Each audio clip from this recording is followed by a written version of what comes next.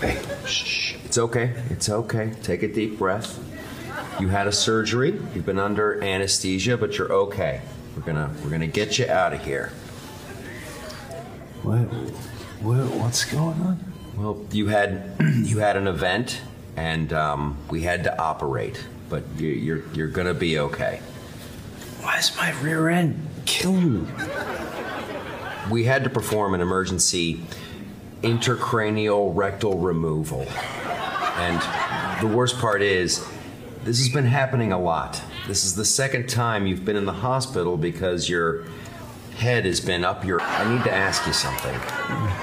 Are you a Democrat? Yeah, of course I am. Yeah, absolutely. Okay. I was in the Union about 20 years ago. Okay. Oh, slow down. We don't want that head to go back up there, all right? This happens a lot with liberals. Your beliefs and the way you vote affects the way your head relates with your butt, and it'll just go right up there, and it'll block reality. But we gotta be loyal, and no matter what they say... Whoa, shush. It'll happen right as I'm sitting here. It's not pleasant to watch.